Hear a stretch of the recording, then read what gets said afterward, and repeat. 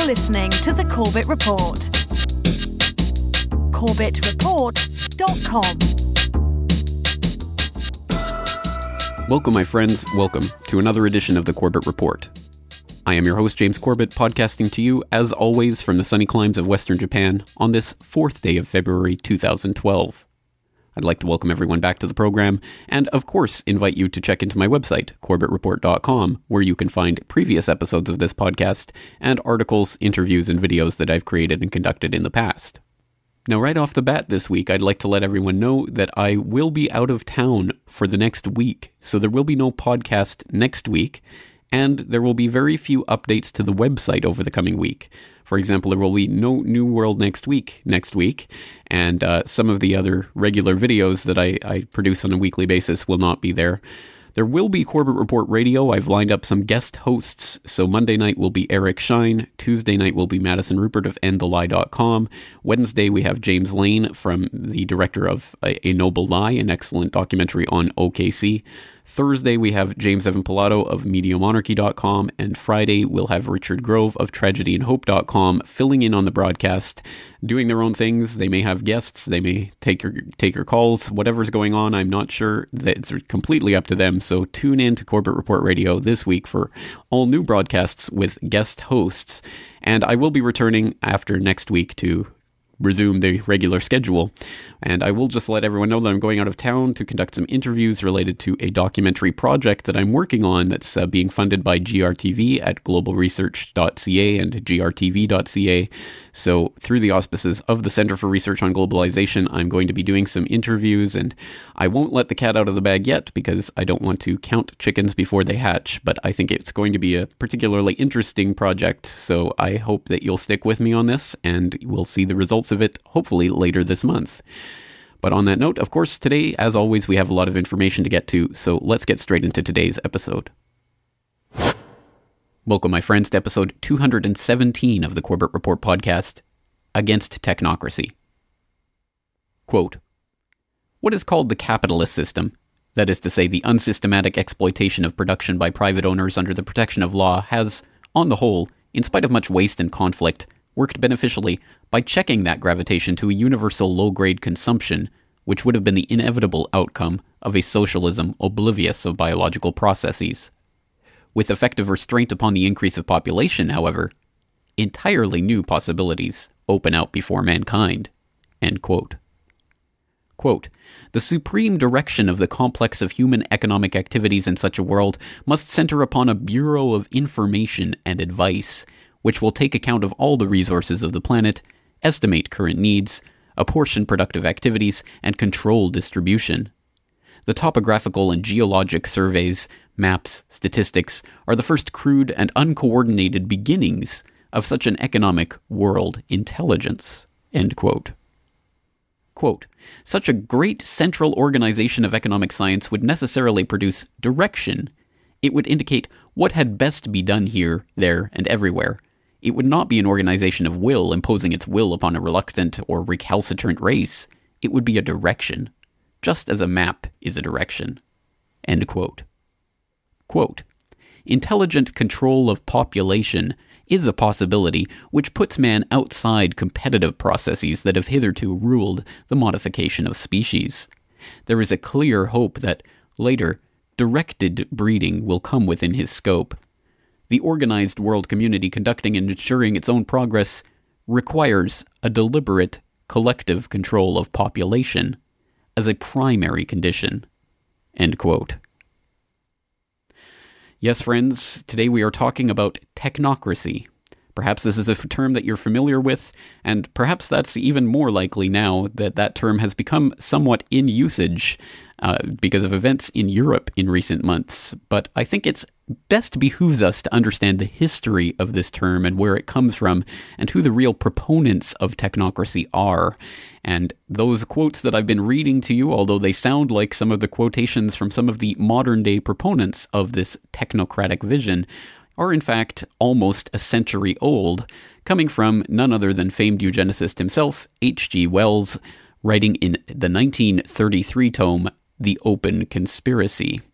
So I will put the link into those quotations in particular, and of course to the work as a whole, so you can go and read it in its entirety, as I have, and come to your own conclusions about H.G. Wells and what he was advocating and why he was advocating it. But again, I think it's important to stress that all of these ideas that we see certain modern-day proponents of resource-based economy and other such things coming out and promoting are by no means new, and they are by no means revolutionary. They have been around for a very long time, and in fact, it's been people like Wells and other Fabian socialists who have been attempting to put this into our culture and into parlance for a very, very long time. So that is one of the fables of technocracy, the idea that of rule by a very elite class who know best how to direct the resources of mankind. One of their fables that they like to rely on is that somehow this is a new and revolutionary idea, and that somehow this is going to fundamentally change the ruling class, when in fact it has been that very ruling class that has been openly writing about this for decades and decades, if not centuries and centuries. So on that note, let's start exploring the idea of technocracy. And as I say, this is a term that has become somewhat in use and in vogue at the moment because of what's been happening in Europe and the financial collapse there.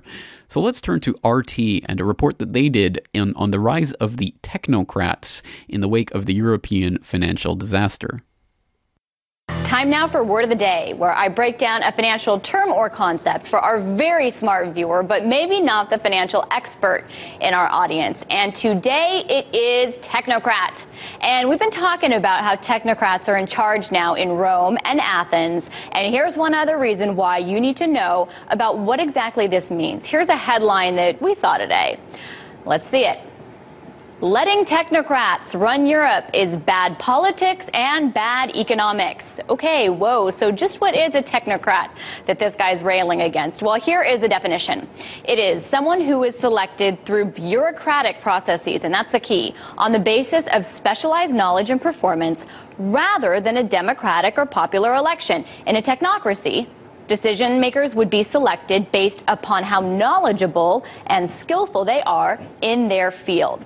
So let's talk about technocrats and who these guys are in Europe right now. So in Italy, you have this guy, Mario Monti. He's the new prime minister. He replaces Berlusconi. Now, he's not a politician like Berlusconi. He's an economist and former commissioner of the European Union. He's also the current European chairman of the Trilateral Commission. And in Greece, who has replaced Prime Minister Papandreou as the head of the unity government, it's a technocrat, Lucas Papademos. This guy here, he is former central banker. He was a vice president of the European Central Bank and former governor of the Bank of Greece.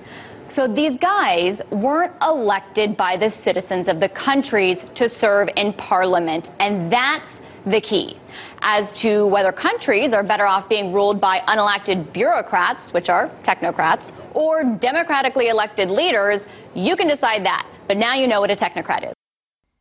Now, when framed in that context, I think it's not very difficult for us to understand how such a system can go very, very wrong, because although flowery platitudes about having only the most skilled and technically knowledgeable people in positions of authority would be wonderful because they would be able to use their pure light of reason to guide society along the path towards fortune and prosperity for all, but I think we all understand how such a system, especially when there are no checks and balances and all of the appointments are bureaucratic in nature, really ultimately only serve the purposes of the people who already have the power and are seeking to consolidate that power, exactly as is taking place right now in Europe with the appointment of these technocrats to head these various countries.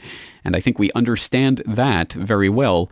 But the proponents of modern-day technocracy would argue that that isn't really a fair shake at the system. That isn't really the best way to frame the context for the conversation, because technocracy is more than just that example. Technocracy is the idea that ultimately one day it will actually be the machines that will be deciding through the pure light of reason and logic alone what to do with our resources and how to organize our society, and that will be the best way to organize everything on the planet. And it's quite a step from here, working in the mundane, day-to-day, everyday reality that we're working in, towards that vision of the future in which we will be, living in the circular plastic cities, the prefab cities of some of the people who are promoting this theory in this day and age. So in order to try to connect that and try to see what kind of concept is really being put at stake here, and what some of the modern day or latter day proponents of this idea would argue, well, let's give them a fair shake at the stick, and let's take a listen to some of the self-proclaimed technocrats themselves talking about the technocracy movement. We're going to turn to a clip that aired on public access television in the 1980s with some proponents of a North American technocratic movement discussing the idea of technocracy and the types of changes that it would bring to our society.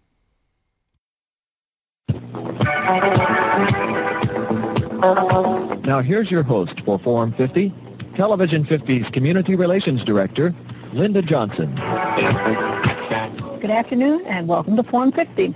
Today we're going to be dealing with an idea. The idea is technocracy. It had its inception in 1919 in New York City when industrial engineer Howard Scott drew together a group of scientists, engineers, and economists who later became known as the Technical Alliance of North America.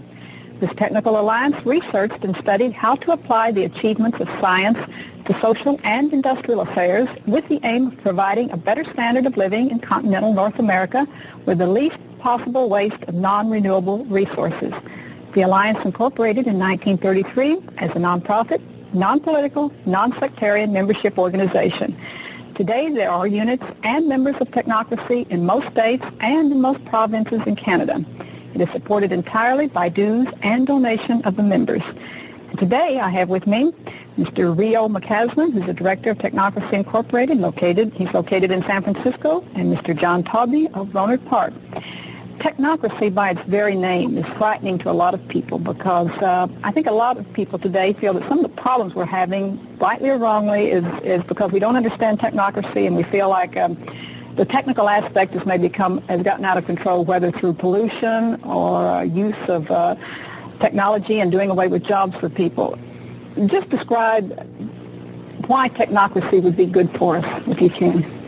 Well, I'm going to start it off by asking a question. Then I'll answer your question. Okay. What has happened to our economy? Here, the United States, one of the greatest nations in the world, or the greatest nation in the world, finds itself in trouble and having difficulty solving the problems that are confronting us. Technocracy was born out of curiosity. Mm-hmm. Several men after World War I decided that they would look into what technology was doing as far as our social structure was concerned. They had noted that many thousands of the boys were taken out of the industrial processes, sent to war, but at the same time we were able to produce not only for the war, but for ourselves without them. And they wondered how far this would go. And that's how it got started. Now the question is, why are we facing a problem? Technocracy has asked that, and people have asked us why we are facing a problem. And the reason why we're facing a problem is because we have not adjusted to the change that technology has brought as far as our economic and social order is concerned. For the first time in the history of man, the citizens of the North American continent find themselves in a position where they can produce just about as much of anything that they care to due to technology. But somehow it has created a problem. Now, when the Great Depression hit us in 1930, it was a result that we had reached that point where we had too much of everything for the system to handle.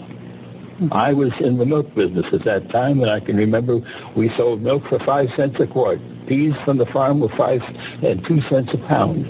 Nobody was making money. Then Roosevelt stepped in, and lo and behold, how did he solve the problem? By destroying the farm products, pouring milk down in the sewer, shooting the hogs and cattle to get back to a sufficient scarcity so that we could start to rebuild again. Now, our process has become so adequate as far as our ability to produce that it doesn't take long for us to catch up and once again get in the same situation of having too much. Okay, now so what Technocracy is saying then, are you going to affect the change in production, or what are you going to affect it? What would Technocracy change for us today? If the principles of Technocracy could be applied to the northern continent now, how would we be affected? Would you change the way we distribute? Would you change our social order? Would you change the price and money system? What would you do? Well, we certainly would have to change the system. There's no question about that, because the rules of the game as it is played today were valid 150 years ago. But since the advent of technology, they're not valid today. That's why we're having our trouble. You take money, for instance, and when we mention money, of course, that hits everybody. Right. But money actually is not fulfilling its role. In other words, we have the technicians, we have the engineers, we know what we have to do and want to do, but it's always a question of who's going to pay and can we raise the money. And right now, of course, we're going to cut down in our national program. We're going to cut down on the amount of money that's going to be allotted to the people that are poor, the people that are sick, the people that need that, but it's too expensive. Mm-hmm. We say we've got to balance the budget. But we have all of the material things that we actually need. It's finding a way to organize our technology for the benefit of people. Well, that sounds fairly reasonable, doesn't it? I mean, certainly technology is this wondrous thing that has provided so much good to humanity in the past, and certainly we do realize how the current monetary system has been really a structure that's been put into place in order to enslave man rather than to free him. So certainly we are looking for alternatives to that, and it does make sense that if someone is knowledgeable and skillful in an area, that they're the best person to be directing that area. So what really is the problem, and how does this start to become a problem? Well, I think that there is an underlying, unquestioned assumption going on here, or, well, let me put it this way. Let me not say that this clip that we have just listened to is somehow the total idea of technocracy or is somehow a totalizing understanding of that term. Of course, it's a widely used term. There are hundreds of different groups promoting different ideas all around the world, and it's something that's been talked about at great length for many, many decades now. So I don't want to try to make it seem like I'm setting up a straw man to attack here. By all means, please go and start exploring the idea more fully on your own time through whatever resources you want to dig up on technocracy and the idea of a technocratic movement. But to me, something that is underlying all of this that is very seldom brought to the fore is that in every age, in every society, in every era of human history, it has been a very few at the very top who have controlled the implementation of technology and thus been able to turn it towards their own ends.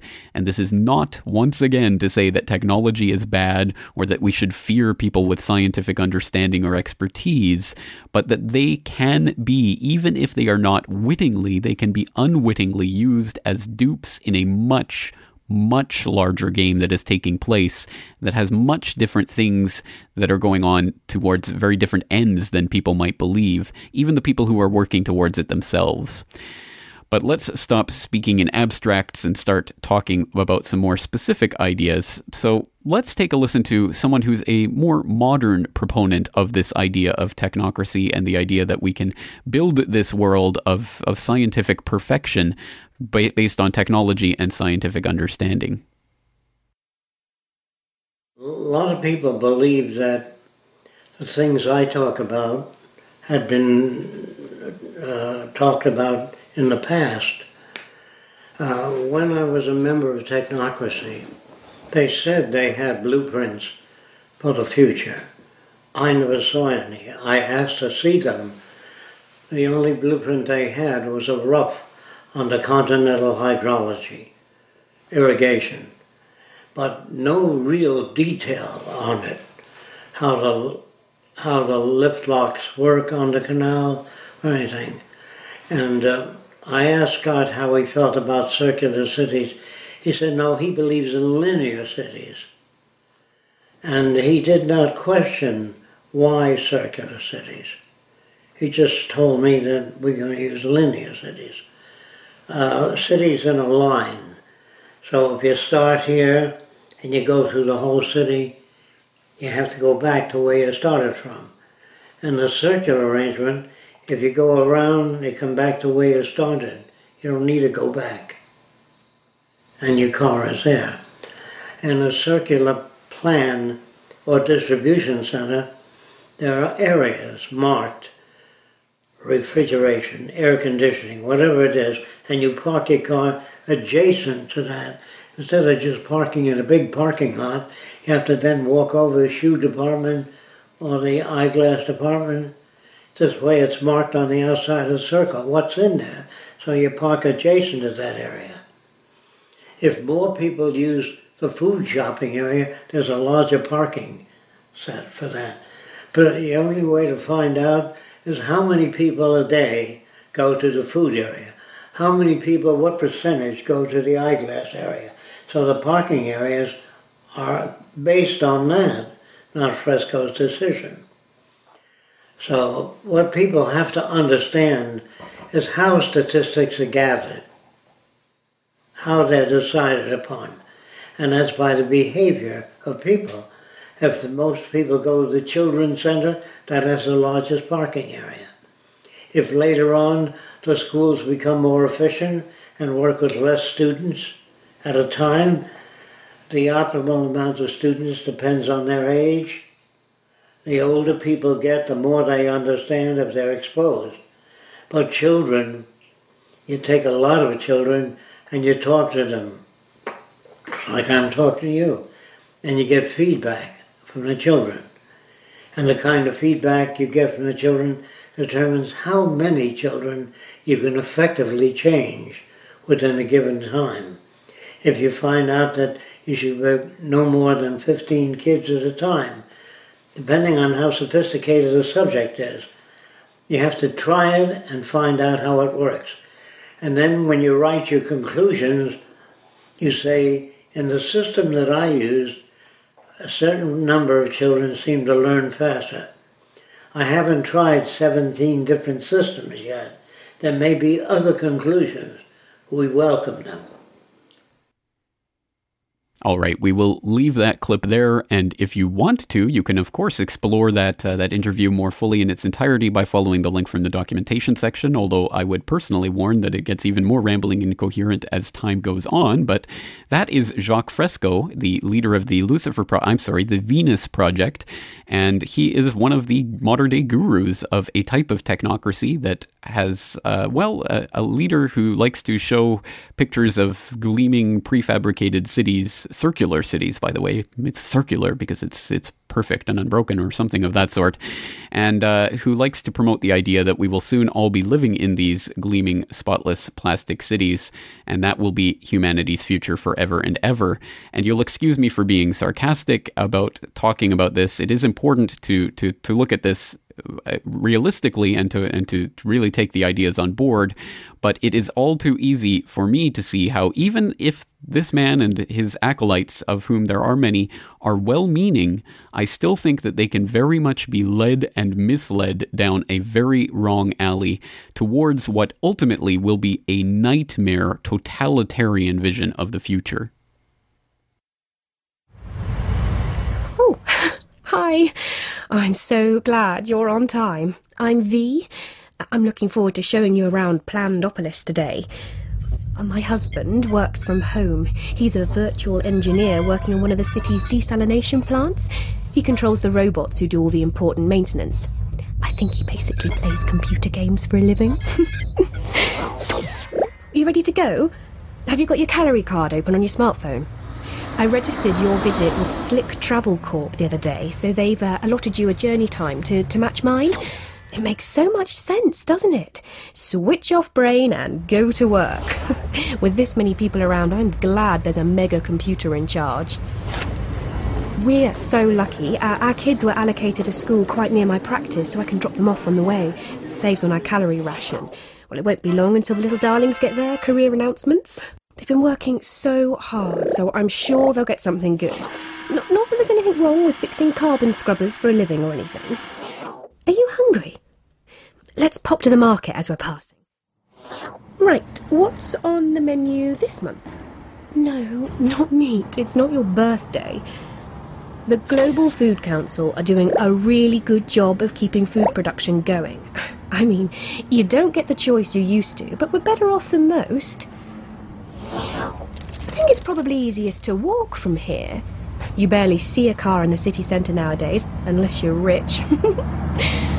Oh, the state knows they just aren't practical anymore. We're all trying to meet our global carbon deal. Electric bikes are so much better for getting around our neighbourhood. And why waste valuable space on car parks when you can use them to grow food? I don't care what you say, Alex. They don't deserve to live in that ghetto. They are completely disconnected. No high-speed transport system, no new internet. They miss out on jobs and many essential services too. Oh, hi again. What a day. I had to make an emergency visit to the Cry Freedom ghettos. I mean, I miss my sister like mad, but I'm glad they went when they moved to New Amsterdam. They're safe from climate change on the floating city. Oh, that must be her now. It's much easier to meet up with friends virtually now. So many cities have banned cars in central areas. Ooh, looks like she's got some juicy gossip. That, my friends, is Plandopolis, a vision of the future that I am absolutely disgusted to say is not sarcastic. It is not a joke. This is not some nightmare Orwellian future that someone has envisioned as a way of warning people about the future. This is actually a vision of the future that is being promoted by some of the largest corporations on the planet. We'll get more information about this from VigilantCitizen.com, which wrote on January 6th, 2011 about this video, Plandopolis, infomercial for 1984-style City of the Future. Quote, funded by corporations such as Bank of America, the City of London Corporation, PepsiCo UK, Time Warner, Royal Dutch Shell, and Vodafone, Forum for the Future envisions scenarios for cities in 2040. No, this is not a sarcastic video. It is a real, serious scenario. To sum up, food and water is regulated and rationed by a global food council, which seizes total control over farming. Meat is a rare treat, only to be enjoyed on special occasions. The state decides what your job will be with designated career announcements. Nobody has the choice to decide their own vocation. Movement and behavior is controlled by a calorie credit card linked to a smartphone that rations the amount of travel the citizens of Plandopolis are allowed to make. Private ownership of cars will be banned for non-elitists because the state knows they just aren't practical anymore. It makes so much sense, doesn't it, insists the smiley-faced slave V, who enjoys the fact that she can switch off brain and go to work, adding, with this many people around, I'm glad there's a mega computer in charge. For those who resist and still cling to some semblance of freedom in defiance of the state and the supercomputers running the slave grid, there's the Cry Freedom Ghetto, prison camps for malcontents who are blocked from getting jobs, accessing high-speed transport, or the internet. Other scenarios conceived by the Forum for the Future are slightly different, but they all have common threads. Drastic reduction of rights, privileges, and freedoms, constant reference to an elite having exclusive rights on cars and other luxuries, state controlling all aspects of life. A new world order is not a conspiracy theory. They are selling it to you as we speak. End quote. Now, in my mind, nothing can really put it more forcefully than that. Technocracy is just another form of tyranny, and it's one that will ultimately play into the hands of the mega corporations and the banksters and all of the people who have been wielding the power behind the scenes for a very long time. They will still be wielding the power in the so-called technocratic society, where all of the technocrats are really just puppets and minions for the world elite themselves. So, in that scenario, we can more properly place the context of this idea of this noble, technological, completely scientist-run society where these floating angels descended from heaven to decide only the most logical and rational decisions for society will decide how things are run. I say boo hiss to that. I think it's complete phooey, and I think we're being sold just another form of tyranny. And this is something that I had the chance to discuss with our old friend Aaron Franz of The Age of Transitions on an edition of Corbett Report Radio on Republic Broadcasting last year. So tonight we're going to be taking a look at a very specific part of that system, and it's a word, actually, that I think is probably going to be the word of 2012 in the same way that the word of 2010 was austerity, a word that we've been reintroduced to recently, although it is certainly not a new word, and that word is technocracy. And to give an idea of the context in which that's being raised these days, we can take a look, for example, at an editorial that was up on The Guardian back in November, back on the 13th of November. It was under the title, Europe, the Rise of the Technocracy. And the subhead is, the appointment of economic experts is viewed not as a problem, but as an affirmation that these nations mean business. Just reading from sort of the heart of that article, it says, the rise of the technocracy, to distort Michael Young's famous phrase, is what we are witnessing. This ugly term conveys two separate things. The first is a contrast with a more familiar ocracy, that derived from demos, a Greek word which brings to mind the common people. Messrs. Papademos and Monti, referring to, of course, to the new prime ministers of Greece and Italy, respectively, have not had to worry about them since both are unelected. Not merely unelected in the Gordon Brown sense of taking up the premiership midterm, but truly unelected in the sense that Mr. Brown would only have been if he had entered number 10 without having bothered to stand as an MP.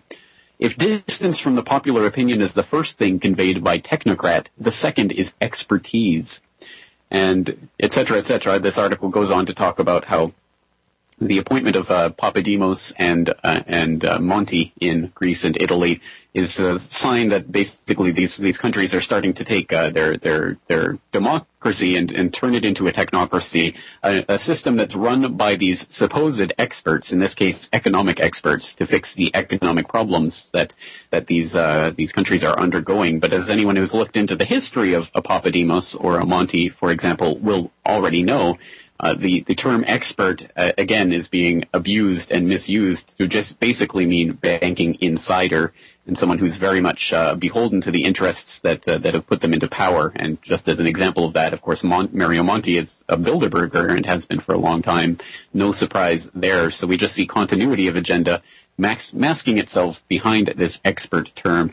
But at any rate, we're talking about technocracy, and of course, right now in the European political context, it's economic experts who are being parachuted in from the elite to try to save the world, quote unquote.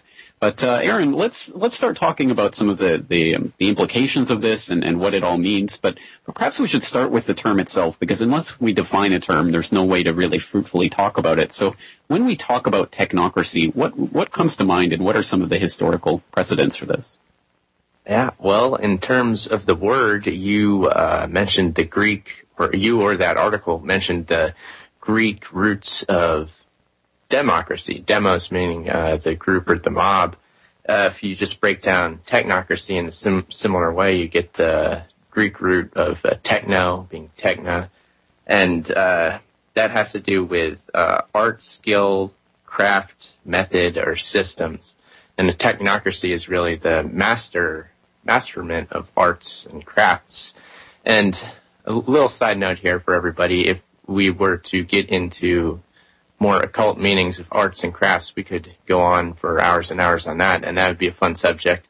But the subject of a technocracy is, and this basically the rule by experts, the rule by technicians, unelected officials, bureaucrats that work their way into places of power in society. So with the democracy, you have at least, we're told, free elections, and the people at least get to vote on who are their elected officials. But with a technocracy, it's faith in the wisdom of science and the wisdom of scientists and bureaucrats and people working within the system, various systems. So it's faith that these experts will rise up to the top, and they, through their expertise, will guide us in the right direction because they're the ones who know best.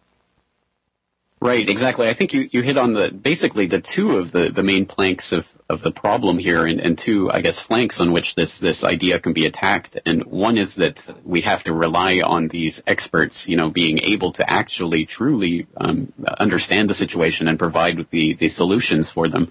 And that's one thing in and of itself. But the other part of the problem is that they are unelected. So it's not even that we get to decide what is the best technocratic solution to a problem. It's that these technocrats are literally being parachuted down from the heavens by the elite to come in and save the day. But of course, these are just part of the exact same class. In the case of someone like a Mario Monti or a Papademos, these are exactly part of the ruling class that have been really trying, I think, demonstrably so, to scuttle the economy for years now in order to bring in their new system that they want. So it raises two of the problems, I think, right off the bat with technocracy. One of them being the problem, well, do the so-called experts really know what they're talking about?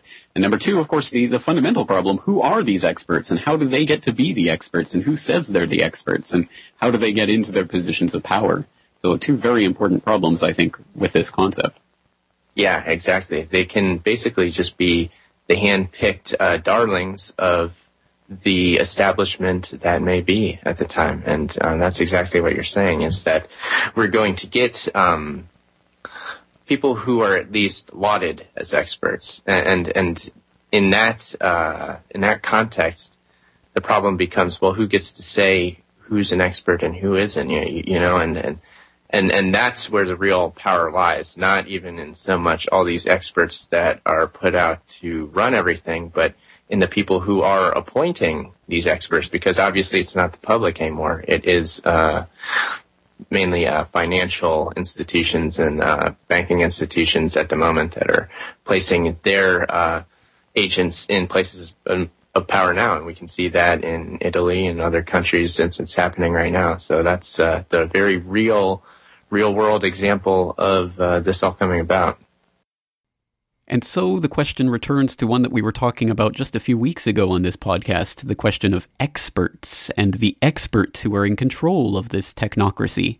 Now, in that Plandopolis vision of the nightmare future, it's the loving mother computers that understand everything and can calculate anything, or so the public is told. Although who programs the computers and who checks to their results? Well, I will leave that to the listener's imagination. But I think the point is well made, that it all comes back to who gets to be appointed these experts in control of the society. And this, again, is where technocracy elides into expertocracy. And expertocracy, of course, just means rule of whoever has the most funding and the most, as well as the most techniques for manipulating the public mind to accept their so-called authority.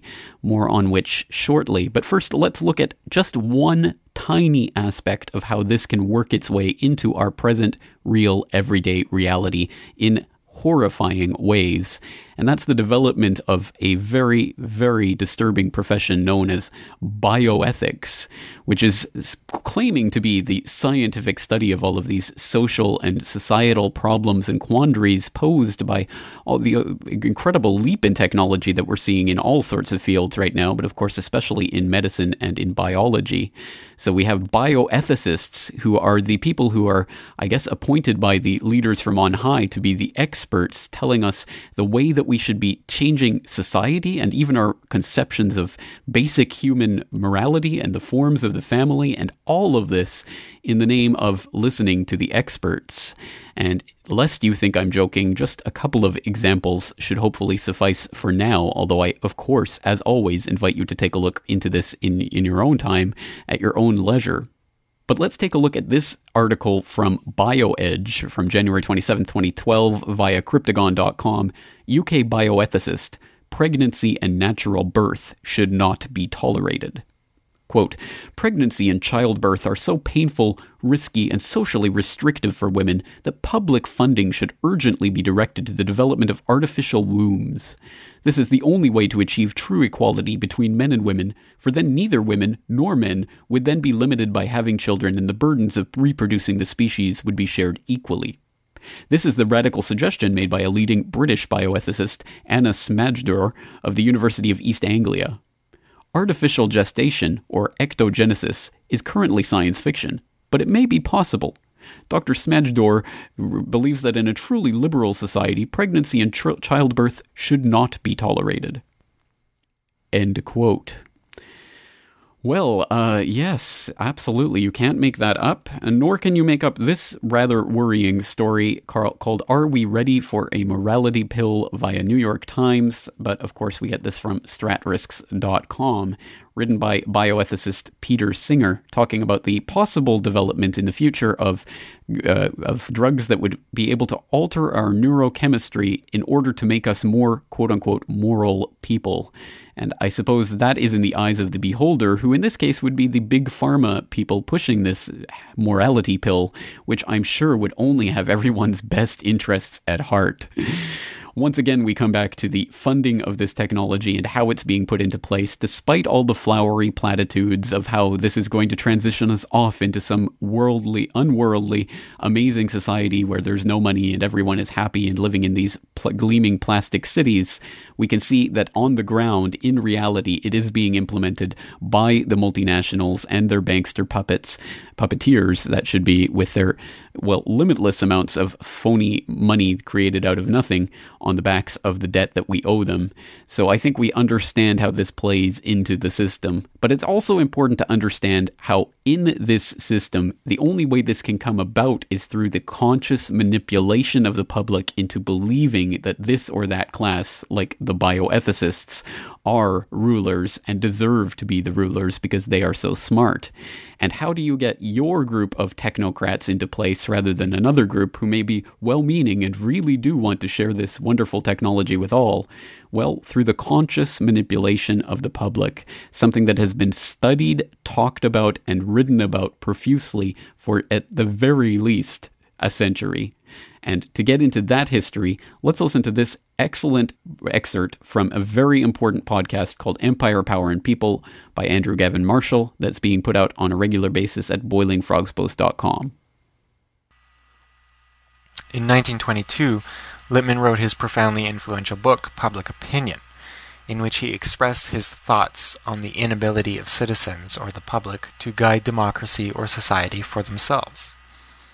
The intellectuality of mankind, Lippmann argued, was exaggerated and false. Instead, he defined the public as an amalgam of stereotypes, prejudices, and inferences, a creature of habits and associations, moved by impulses of fear and greed and imitation, exalted by tags and labels. Lippmann suggested that for the effective manufacture of consent, what was needed were intelligence bureaus or observatories, employing the social scientific techniques of disinterested information to be provided to journalists, governments, and businesses regarding the complex issues of modern society. These essentially came to be known and widely employed as think tanks, the most famous of which, or infamous of which, is the Council on Foreign Relations, founded in 1921, and to which Lippmann later belonged as a member. Now, the notion of disinterested information simply implies information without a supposed ideological slant. It's not information that's meant to sort of give people the impetus for action or mobilization or philosophy or humanity and understanding. It's information that is perceived as non-ideological. It's disinterested. Of course, it's totally ideological in the sense that it's simply supportive of power. It's information and ideas that support power, and that is very ideological, but they simply state we are non-ideological, we are disinterested, and this makes them seem neutral and unbiased. But this is a technique that goes back even prior to Lippmann's era. In 1925, Lippmann wrote another immensely important work entitled The Phantom Public, in which he expanded upon his conceptions of the public and democracy. In his concept of democratic society, Lippmann wrote that a false ideal of democracy can lead only to disillusionment and to meddlesome tyranny, and to prevent this from taking place, the public must be put in its place, so that each of us may live free of the trampling and the roar of a bewildered herd. Defining the public as a bewildered herd, Lippmann went on to conceive of public opinion not as the voice of God nor the voice of society, but the voice of the interested spectators of action. Thus, the opinions of the spectators must be essentially different from those of the actors. This new conception of society managed by actors and not the bewildered herd of spectators would be constructed so as to subject the managers of society, the actors, according to Lippmann, to the least possible interference from ignorant and meddlesome outsiders. In case there was any confusion, the bewildered herd of spectators made up of ignorant and meddlesome outsiders is the public, is we, the people. Once again, the public mind has been being prepped for a very long time to accept this rule by decree of the authorities and the experts, and it is absolutely as chilling, if not more terrifying, than any tyranny that we've seen in the past, because this one is, as I say, a game for all the marbles. It is to define what it is to be human and how we even affect things like people's morality at the neurochemical level. And once we start to forfeit our humanity and our very existence and our societal structure and our morality and all of this to the hands of a technocratic elite who are supposedly there to swaddle us in the loving arms of this wonderful world government that they're going to institute and that H.G. Wells was writing about almost a century ago. Well, until we realize all of that and all of the implications of that, well, how can we ever truly come to terms with what is being proposed? And this is a subject that ignites great passions in people, especially people who do see the wonders that technology can and has already brought to humanity. And I am not here to disavow that, and I'm not here to say that technology is in and of itself bad or something that we must be fearful of necessarily, but it is something that we have to understand as being part of a greater social context that has persisted for centuries and is not likely to magically wither away simply because there are some good people who are working within this technocratic movement. And that's what I think is the important thing to take away from this point, which is that people can say, oh, this isn't some utopic idealistic thinking. People can say, oh, well, this isn't that type of technocracy. People can say, oh, well, that's their vision of the future. This is our vision of the future. And we can get into semantic games about that. But I think the underlying concept is still here.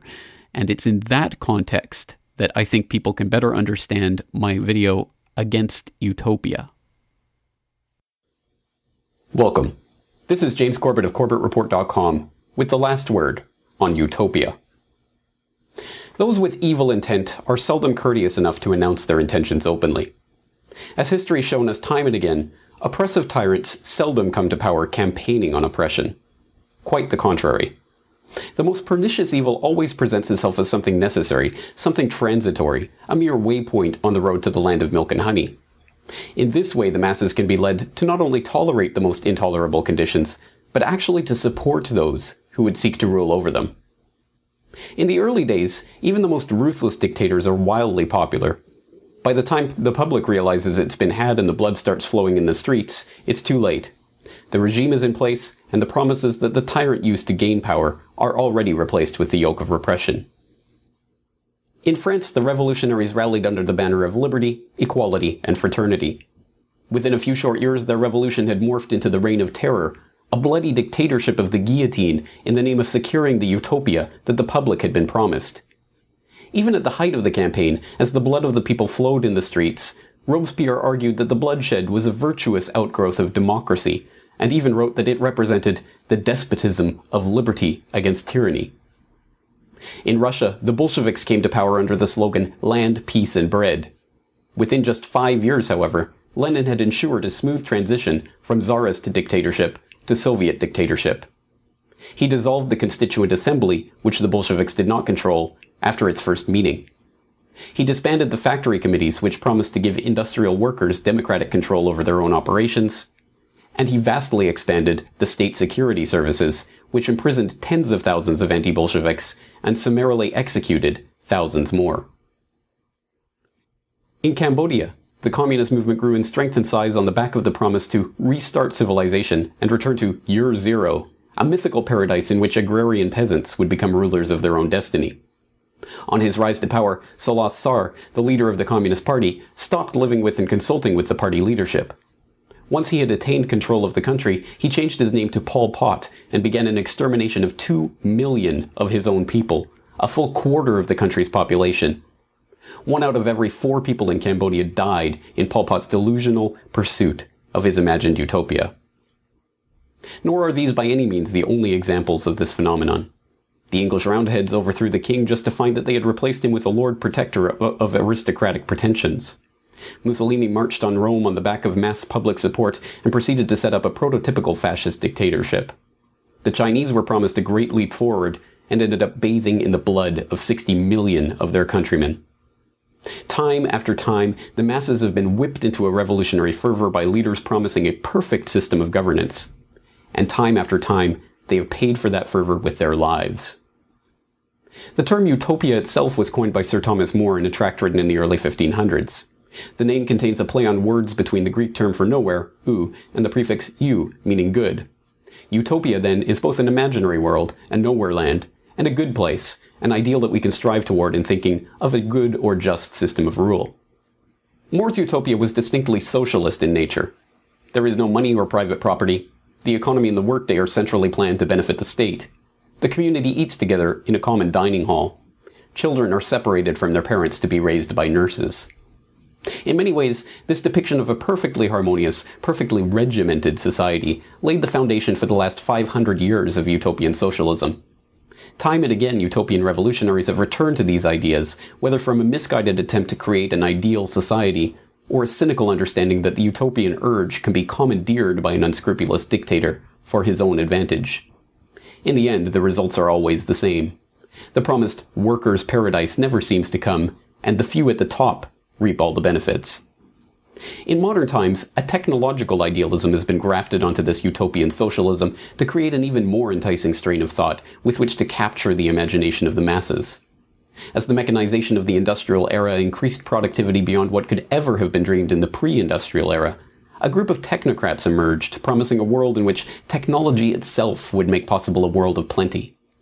In this technological utopia, the machines would do the work, and the workers would be freed from the mundane jobs that had always defined their existence. The Bolsheviks especially latched onto the promise of technology in the early days of the Soviet Union. Aware of the enormous task before them, the Soviets hoped to create a modern, industrial, centrally planned economy out of the poor, feudal, agricultural Russian state they had taken over. The centerpiece of this technological transformation of Russia was to be Magnitogorsk, a steel manufacturing city in the Urals that was mandated into existence by Stalin's first 5-year plan of 1929. The city was to be built from scratch and serve as an example of a technological utopia. The public was shown propaganda films depicting a modern paradise, a testament to the wonders of industry and the technocratic method. The reality, of course, turned out to be exactly the opposite of what the public had been promised. Today, Magnitogorsk is as dilapidated as the American industrial cities it was based on. The city is dirty and run down. Residential areas are awash in the nauseous fumes of the factories that were supposed to be the marvels of this modern age. The residents, far from delighting in a world of plenty, long suffered under the yoke of Soviet repression and struggled to get their daily needs fulfilled. Ironically, Magnitogorsk did serve as the showcase of the Soviets' promised technological utopia. Unfortunately for the technocrats, what it showed was not how the machinery of the modern age would magically free those who had never been free, but how the very system of technological planning was fundamentally flawed, unable to provide even for the most basic needs of the citizenry. Ежемесячно сообщают нам сюда. Мы эту информацию обрабатываем на компьютерах, вот примерно в таком вот виде она.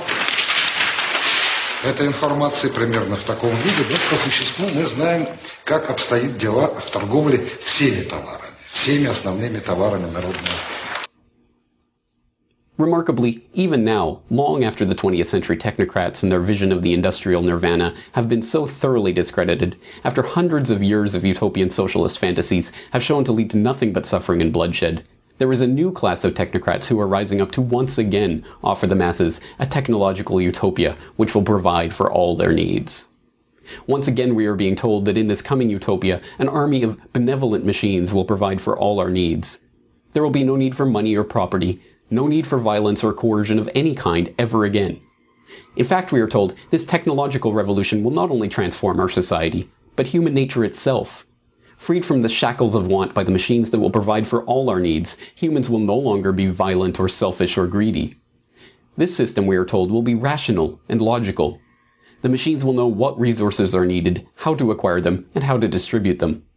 The machines will be able to calculate our needs and provide for them better than we ever could. The machines will be programmed by scientists, and, we are led to believe, they will always know how many toothbrushes to make.